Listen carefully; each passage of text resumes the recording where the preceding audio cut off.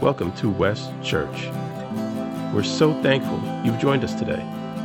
Whether you're joining us in person or virtually, we're excited to come together to praise, worship, and receive God's glory.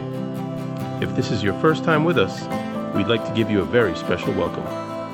If you're returning, thanks for joining us again. We appreciate it, and we appreciate you.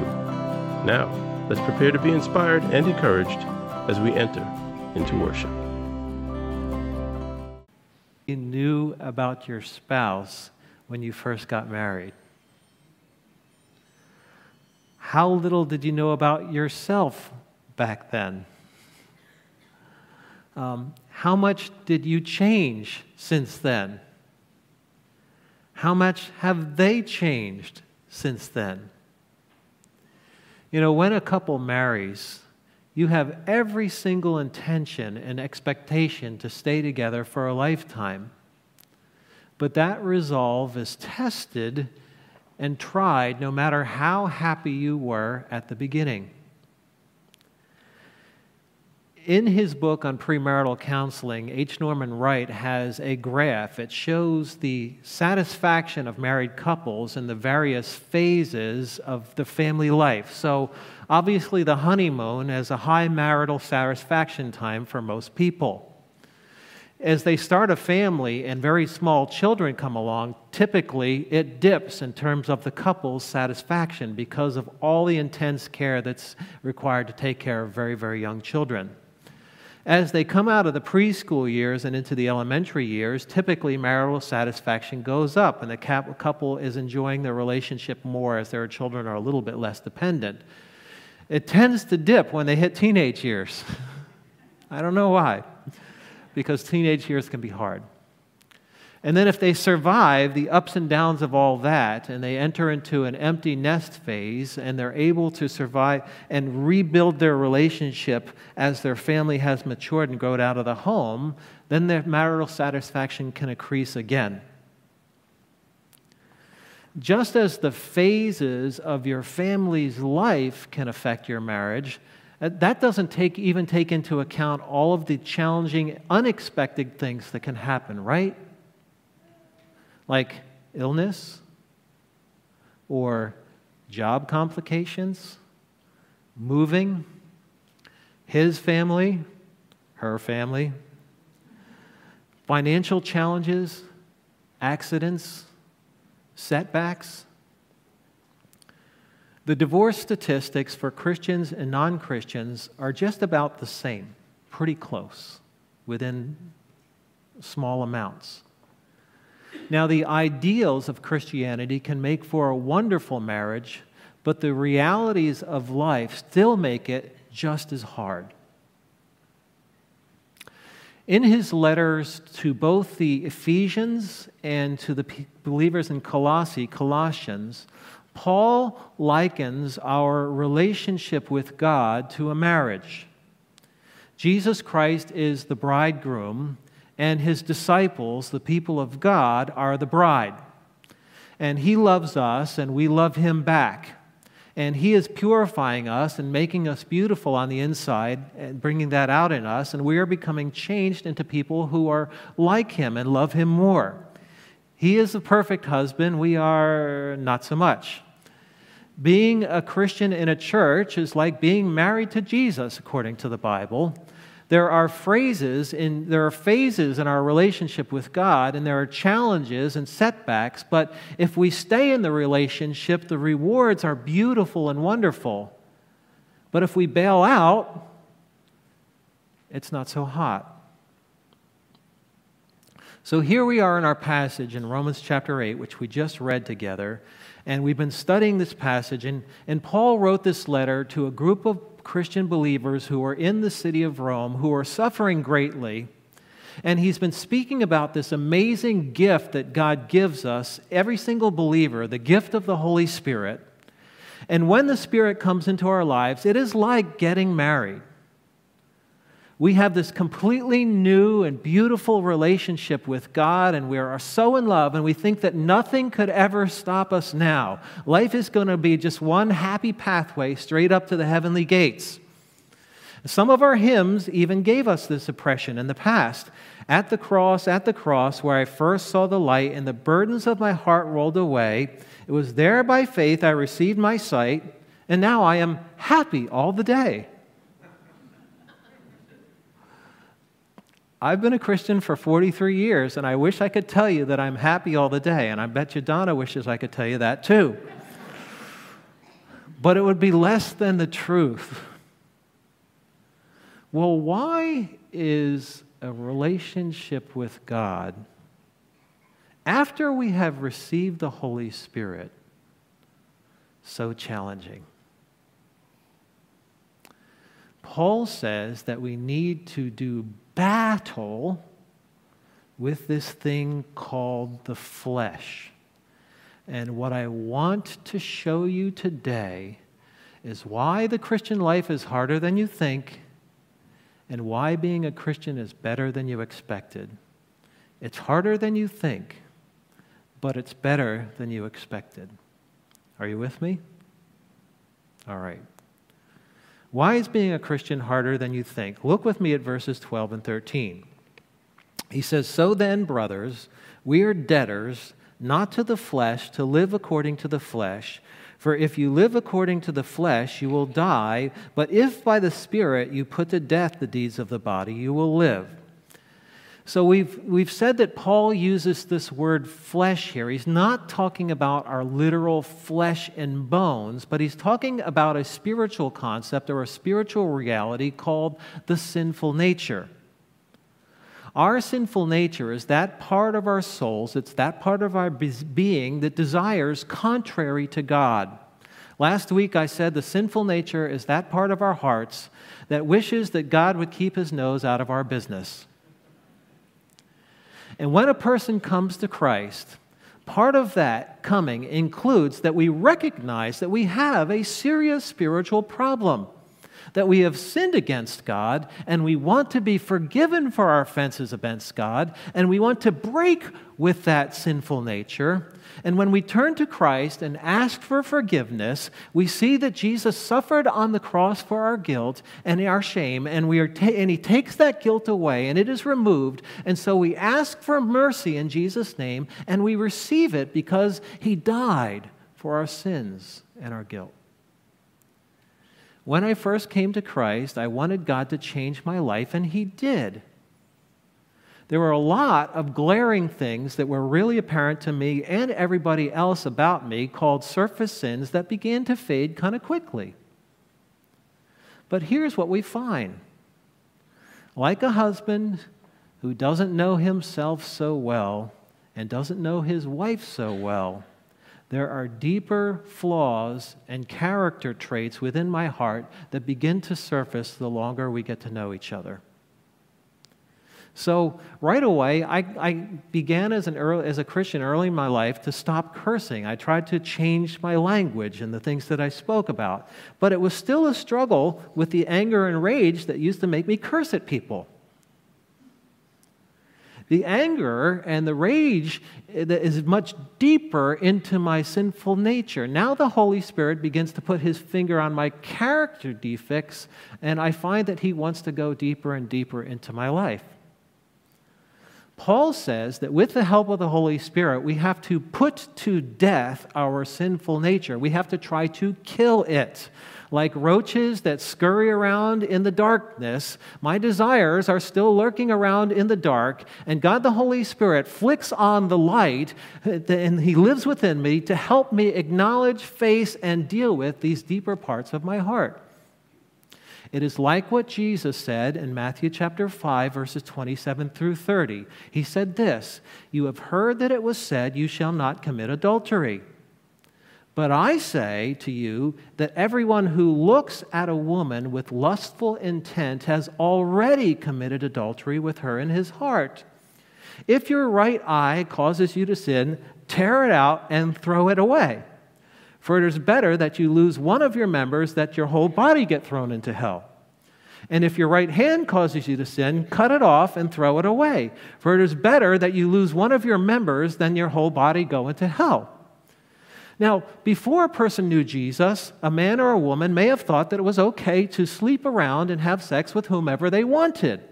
When someone comes to Christ, they choose to give up that idea. And when someone comes to Christ, even though they give it up, they may still find that they look at another person and want to have sex with them in their mind. And Jesus says that when that happens to you, you should amputate your eye or amputate your hand. Now, he's not talking about literally mutilating our bodies, but we do need to amputate our selfish, evil desires. We need to root them out. Paul would say, with the help of the Holy Spirit, we need to put them to death. Verse 15 says, "For you did not receive the spirit of slavery to fall back into fear, but you have received the spirit of adoption as sons, by whom we cry, Abba, Father." And here we see two ways in which our sinful nature can show itself in our lives that Paul mentions. One is slavery, and the other is fear. We can become enslaved by our desires and our behaviors. Our desires and our behaviors can take control of our lives. Addiction is a form of enslavement. Even though you know something is wrong and harmful in your life, you keep going after it anyway. That is a problem with sin. We usually do it because part of it is that we want it. It does something for us. It works to a point. But we can keep doing it even when we begin to doubt that it's actually what we want. And I'm sure that's in part what Paul means in verse 13. He says, if you live according to the flesh, you will die.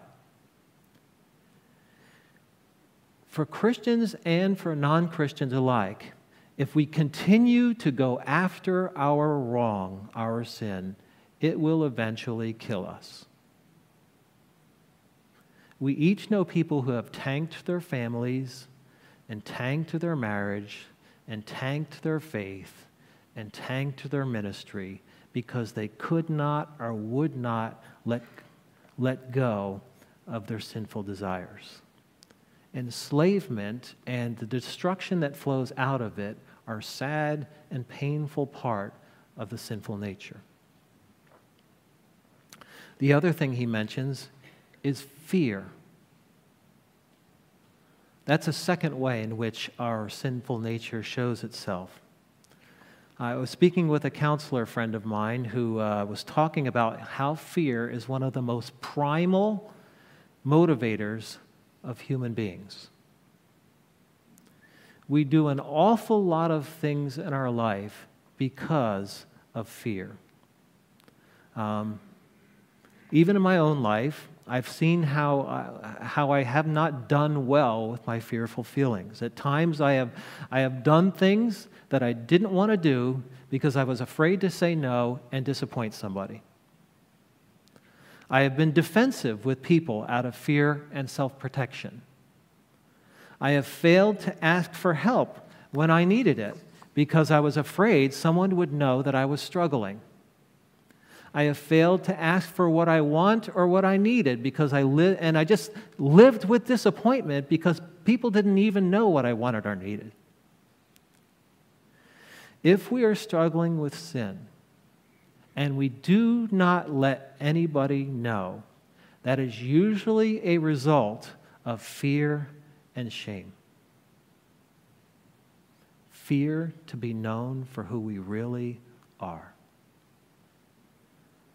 And what happens is we never get the help that we need, and we just struggle in silence and keep going down the unhappy pathway towards death. If we are afraid of letting people down so that we compromise on what we know is good and true and right, if we are afraid to speak the truth to someone who is harming themselves or harming others, and just let them continue in their wrong, fear cripples our growth, fear cripples their growth, and death is allowed to spread like gangrene. The Christian life is harder than we think because we still have to put to death our sinful nature with the help of the Holy Spirit. we will come to see our character defects for what they are and have to deal with them in honesty in the light of God's truth. And we will come to see the subtle shadows of slavery and fear that lie behind our motives at times. But it's also, being a Christian is better than we expected. And here's why. Again, verses 15 and 16. For you did not receive the spirit of slavery to fall back into fear, but you have received the spirit of adoption as sons, by whom we cry, Abba, Father. And we sang that in a bunch of different ways this morning. Verse 16 says, the Spirit himself bears witness with our spirit that we are children of God.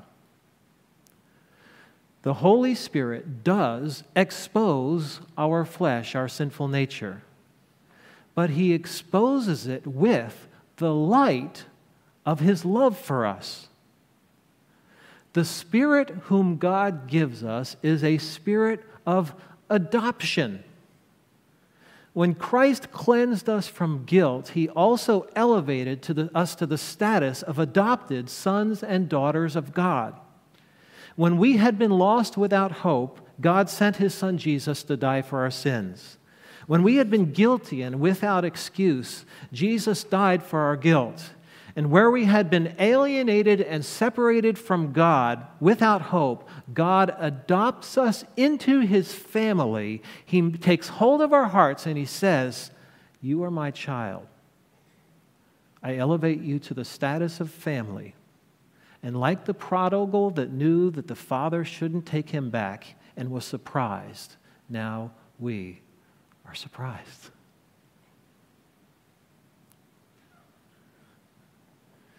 Jesus himself called God his Father, something that no other teacher or person had done before. And Jesus was God's Son from all eternity and fulfilled all of the will of his Father. But now, through the grace of God, we call God our Father because we have been adopted. We have been called out to God. We call him Abba, which is the Aramaic word for daddy, Father. We are his children. He is our daddy. And it is a whole new status of a relationship with God. And this may not sound or feel natural for us. We may doubt that we can approach God as Father. We may feel very unworthy to approach God as Father. Father may not have been a good or a safe person for you, but now God invites us to lay down our doubts, to lay aside our fears, to put down our shame, to surrender our pains and heartaches, and to approach him and to talk to him and to live with him as with a father. Verse 16 says that the Spirit himself bears witness with our spirit that we are children of God. Sometimes we will feel hopeless, alone, and afraid. Sometimes we can be so burdened with guilt and shame. Sometimes we can be crippled with fear. So the Spirit says to us, Bill, remember that I, God, am your Father now. And we come to him. He loves us. We draw near to him. We tell him what's going on inside. And we lay our head on the shoulder of our Father. The Spirit helps us to deal with our fears. When we see ourselves acting wrongly out of fear, it is the Spirit who helps us come to God as our Father. And in his love and in his closeness, it is a comfort that helps us to say no to our fear and yes to the truth. It is confidence that God is our Father that bolsters us to do what is good and right and true. Now, the Bible frequently uses about our relationship with God and a phrase which is the fear of the Lord. It's prominent in the Old Testament and it also exists in the New Testament. And sometimes we mistake that to mean that we are always supposed to live afraid of God. We know that He loves us, but it's just a matter of time before the other shoe drops, almost like an angry parent who can't control themselves is just going to slap you because you're in their way. That is not the fear of the Lord. The fear of the Lord has to do with a willingness to do anything and everything that He says. The fear of the Lord has to do with recognizing that He is great and we are small. But it never means that we should feel afraid that He might change His mind and stop loving us.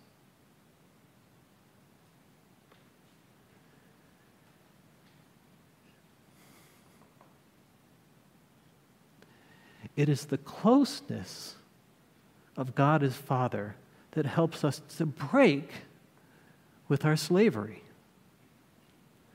When somebody is trapped in habitual sin, addiction, or habits, it is the love of God that gives us the courage to admit that we need help. If we are too proud to reach out, we stay stuck.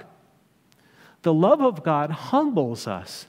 And when we know that He is our Father and we are His children, we can ask Him for help and we can ask anyone for help.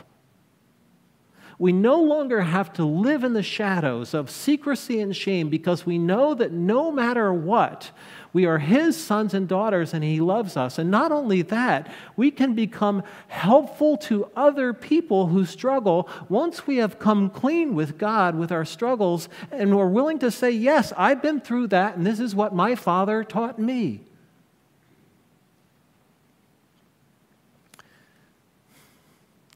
And our understanding and experience of being a loved child of God is like growing in a healthy marriage. As we become more honest with our Father about who we are, we actually gain an understanding of enjoyment and delight in His love for us. When we are running from God, His Father love sounds like a nice idea, but we have our doubts about that.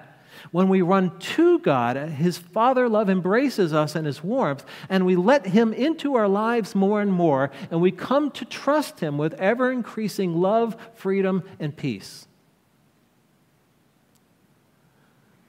The love of God melts our fears and breaks our slavery and addictions. It opens us up to more of God's goodness and delights. God teaches us how to love people better with patience and understanding because He's been so patient and understanding with us. He teaches us how to forgive those who hurt us and offend us because He has forgiven us so much more. So much more. And instead of living out of self-protection and fear, we live out of faith and self-sacrifice. Instead of being slaves in the darkness, we are free in the light of His love to come into Him for grace and power to change. Like a couple that has been married for decades, now we hold hands because we know each other. We see each other as we really are. And we're truly happy because we're truly known. God sees us, all of us, warts and all. We are exposed but not ashamed because He loves us. We have nothing to hide, and our consciences are at peace in His love. He sees us as we are. We are not afraid of people anymore because we know that we are made of the exact same stuff, and God loves us through the power of His Holy Spirit. Christianity can be so much better than we expected as we walk with the Spirit over time, knowing that God is our Father.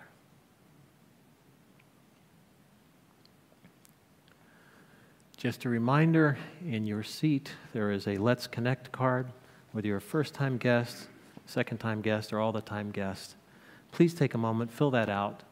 If you'd like us to pray for you, and it's a way we can get to know you.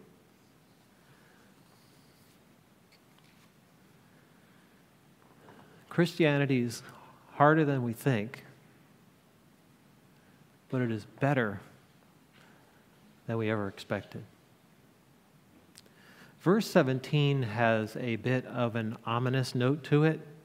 He says, "And if we are children, then heirs, heirs of God, and fellow heirs with Christ, provided we suffer with him, in order that we may also be glorified with him."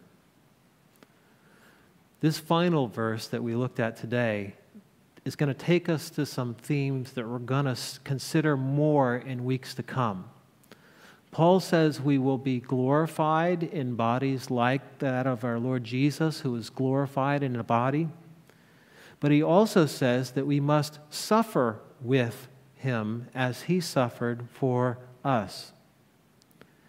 And we've said that being a Christian is harder than we thought, but better than we expected. And what Paul is saying, and what I have come to experience, is that we actually learn these things best through the crucible of our hardships and sufferings. Our hardships often cause the rough edges of our sinful nature to come to the surface, don't they? And it is in our suffering that the Spirit teaches us to cry out to God as Daddy, Father. And we find God to be all that He is to us and so much more as we cry out to Him. And just like the love of a husband and wife can grow through the hardships of life together, our love for our Father grows as we suffer in ways similar to the sufferings of Jesus. It's not like we go looking for trouble, but over the long haul, we learn that suffering it's not our enemy, but that our Father wants to be even closer to us in the midst of the sufferings that we face. And we learn more about God's love when we learn to suffer well, even as our Savior did for us. So once again, being a Christian is harder than we thought, but better than we imagined, even in our suffering, because God is for us.